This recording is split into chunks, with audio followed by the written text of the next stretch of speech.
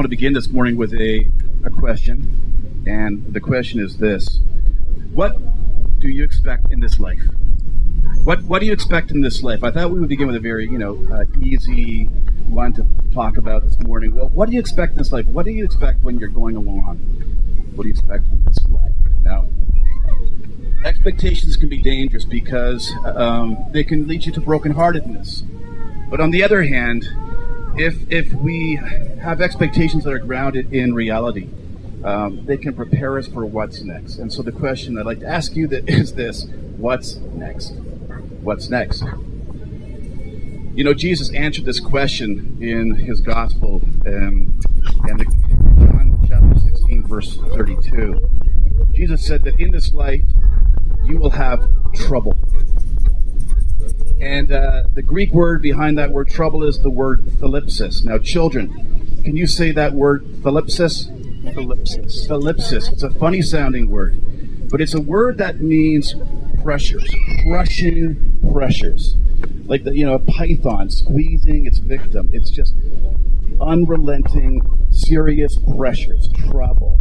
Jesus said that in this life you will have trouble. What can you expect from this life? In this life? Trouble. You can expect trouble.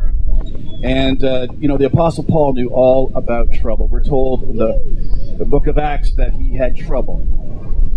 He was stoned, and he was beaten, and he was shipwrecked, and he was imprisoned, and he spent many times not knowing where his he was coming from. He had money problems. He had trouble. And he had the troubles of Corinth. A while back, we looked at 1 Corinthians, and we found out that Paul had planted Corinth, the church in Corinth. And then he went away, and he wrote a letter called 1 Corinthians. And then he wrote another book, which we're now looking at, called 2 Corinthians. And somewhere in between those two letters, some people got into the church, and they were false teachers, and they were, get this, they were saying that Paul really wasn't an apostle. Because if he was an apostle, he wouldn't be suffering in his life. His life would be like theirs, easy, straightforward, no problems. And Paul says, wrong. He says, when Jesus called me, I was promised that I would suffer. I was promised that I would dramatize the sufferings of Christ to a watching world. Friends, in this life, we are going to have trouble. In this life, we are promised it, not just because it's a broken world, but because anyone who is united to Christ will participate in the sufferings of Christ. You are going to have trouble in this life. And that's an encouraging word for you this morning, isn't it? Life is hard. But here's the thing. Just like you can expect trouble, you can expect something else. What is that? You can expect the comfort of God. And that's what we're looking at this morning, the comfort of God. The Word of God says that blessed be the God and Father of our Lord Jesus Christ, the Father of mercies and the God of all comfort, who comforts us in all our affliction. And I want to give you two quick things this morning, two quick expectations when it comes to this comfort. Here they are. Number one, you can expect God to comfort you in every trouble. And secondly, you can expect God to comfort others through you. Those are the two expectations of God's comfort. First, you can expect the God of comfort to comfort you in each and every trouble. Did you catch that? Did I really just say that? Each and every trouble you go through. No matter what the pain, no matter what the problems, no matter what the circumstances, no matter how hard it hurts, this word says that the God of all comfort will comfort you in every single trouble. It does raise the question, doesn't it? What is this comfort? What is... it says he is the God of all comfort, but what is this comfort? And here I think we have to be really careful that we don't confuse ideas, because the word comfort, like many words, has different meanings. Comfort can mean pleasure. It can mean a life of ease, a simple, easy life. That's what it can mean, but that's not what Paul's talking about. He's not promising us an easy, pain-free life. What's he promising? What is this comfort? It's not that he's going to remove our pain, but that he will relieve us in our pain. And there's a difference. Children, you know when you fall down, children, do you know when you fall down and you hurt your knee? And then mom or dad comes and they pick you up and they comfort you. Does the pain go away? No, it's still there, but doesn't it feel better to know that mom and dad are right there holding you, comforting you? Comfort is not the removal of pain, but it is relief in pain. And God promises to comfort us in our pain. But I think it raises another question, because it's how? How can we expect God to comfort us in our troubles, in our distress? And I can think of a few ways. First of all, by surrounding us with his loving presence. That word, comfort, actually in the Greek means one who is called to come alongside somebody. It's somebody who is sent to somebody in pain, and they come around that person. They wrap their arms around that person. They surround them. And here's the truth, friends, that you may not feel some days that the Lord is with you, with his loving presence. You may not feel that right now. You may be going through something and you just do not sense the loving presence of God. It doesn't mean he's not with you. Some of you this morning may be so hurting. You may be pushing God away in your pain. But that doesn't mean he's not with you. It doesn't mean he's not comforting you. I want you to think about this, because I've been a parent for a long time, and I've had little kids, like some of these little kids here. And there are times when my kids have just got to the end of themselves. You know, they didn't know what to do with themselves. And they would just lose it. I mean, they would blitz. And so many times we would just pick up our children into our arms while they were flailing and trying to punch us and try and scratch us and bite us. And they may not have been able to articulate this, but they knew on some level that there was comfort, because mom and dad were holding them. And there is comfort in that, friends, even if you don't know or feel or sense that he's comforting you. You can't see it, or you're angry with him, you're trying to push him away. It doesn't mean you can ever push God away, because God is with you. He is with you. He promised, I will never leave you, and I will never forsake you. And so he comforts us with his comforting presence. And here's another way. By growing resilience. Verse 8 says that it was in such a way that Paul said, I didn't want to live. I despaired of life itself. I mean, it must have been bad if he didn't want to live. And it says here that the Lord led him to this place to teach him to rely on God. Have you ever been brought to the wall where you just didn't want to go on? And the Lord brings his people there, brings us there, and we have to really work at things, we have to really figure things out, and what do we actually believe in those moments? And this is the irony, I find, of comfort. That sometimes God's comfort brings a whole new struggle into our lives, because we have to really wrestle in those moments. You know what I'm talking about? When the Lord seems so far away and things are so difficult, what do you believe? What do you really believe? What is true? And have you ever been brought to the end of yourself? I have. I had a stroke a few years back, and it has left me with lifelong deficits and invisible disability. And I have been brought to a place where I've had to lean on the Lord for next steps. Do you know what that is? But you know how good it is to have to lean on the Lord. Do you know that there's comfort in that, in really working it out and struggling through that? There's comfort in that. There is. What else? He does it by speaking personally to you. By speaking personally to you. The Lord loves you. And you have to hear that.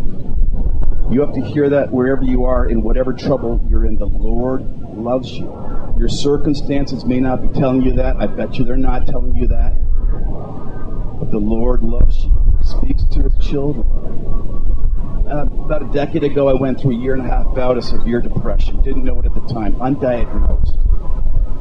The thing that kept me going, the thing that kept my heart buoyant was this, that I I knew that Jesus had died for me. So no matter what my circumstances were saying to me, I could go back to that. But as the Lord said, I love you, and I sent my son to die for you. The circumstances that are coming to you in your life and are hurting you are not the final verdict on your life. Christ is, and his love for you. What else? Not only does he surround us with his love and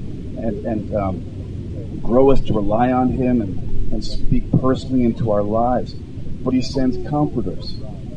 He sends comforters to us. And sometimes those comforters are not human beings. I'll tell you another story about myself. And I'm a bit shameless this morning. I'll tell you some stories about my life, because I want you to see how this works. I've had to figure this out.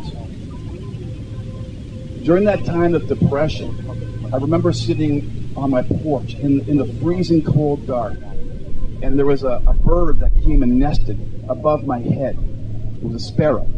And I would go out there and I would sit with that sparrow for hours, and I would talk to it. And it would listen to me, because what else does a bird do but listen? It had to listen to me, and I talked to that bird, and I knew that the Lord had sent it to me.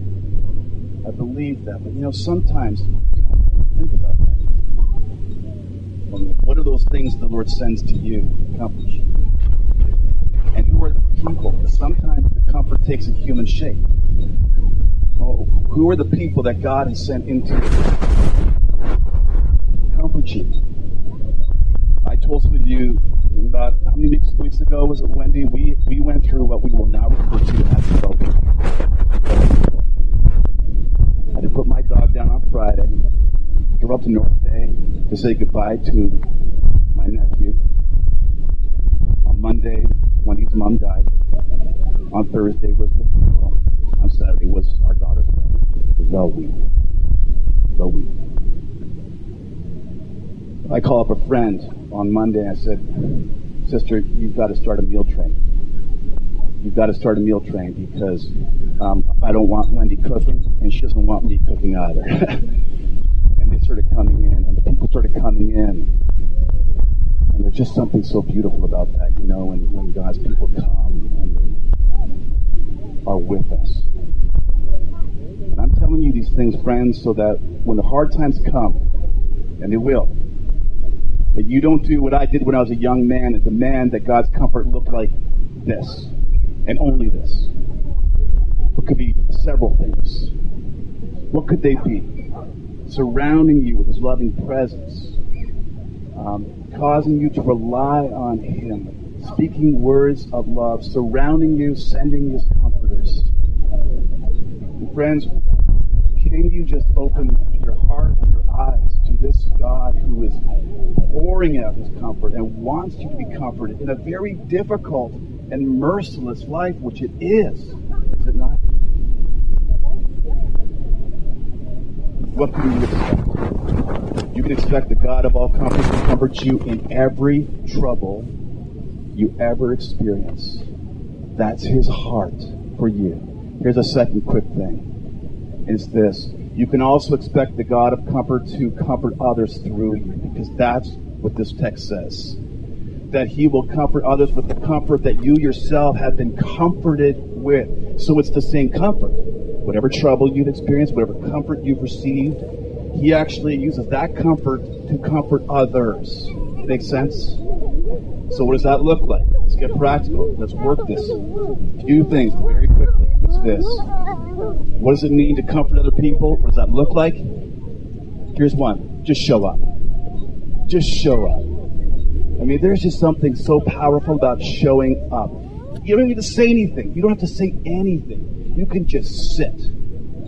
I'll tell you why that's powerful, because sometimes when people are going through hard times, the thing that they don't believe is that God is with them. And your presence, your physical presence, is like a sermon to those people saying, God is with you. And they may not be able to figure that out, or they may not be able to register, but it's true. You just show up, and it brings comfort. What else? What else? By praying with them. This is not difficult. It is not hard. And if you don't know how to pray for people, just ask, how can I pray for you? And just the power of just showing up and not having all the answers and not being in a hurry to dispense advice, but to simply say, how can I pray for you? It's so powerful. I remember years ago, I was in an airport and I saw this woman. She was in distress. She was crying, and I walked up to her and I said, do you want to talk? I can see you're upset. And she said, no. I said, well, then can I pray for you? And she said, yes. There is something so comforting about taking another human being to their God. How do we comfort others? We pray for them. We get practical. I talked about this. And you speak truth to them. You tell them that God loves them. You know it's hard, but God loves you. And if you don't know what to say, just say this. Can I read the Word of God to you? Can I just open the Word of God? Take a psalm, start reading. Let them hear the Word of God. Here's what I'm saying. I'm going to end here. Life is hard. It's really hard. And you know it. And you know what you're going through, and you know what you've been through. And we're all going to go through more together. Life is hard. You can expect that. But here's what you can also expect. You can expect the God of all comfort to comfort you in every comfort. And you can expect God to comfort you so that you can be a comfort to those who are in distress and who are struggling. And that, my friends, is why we have to be together. We have to be a family.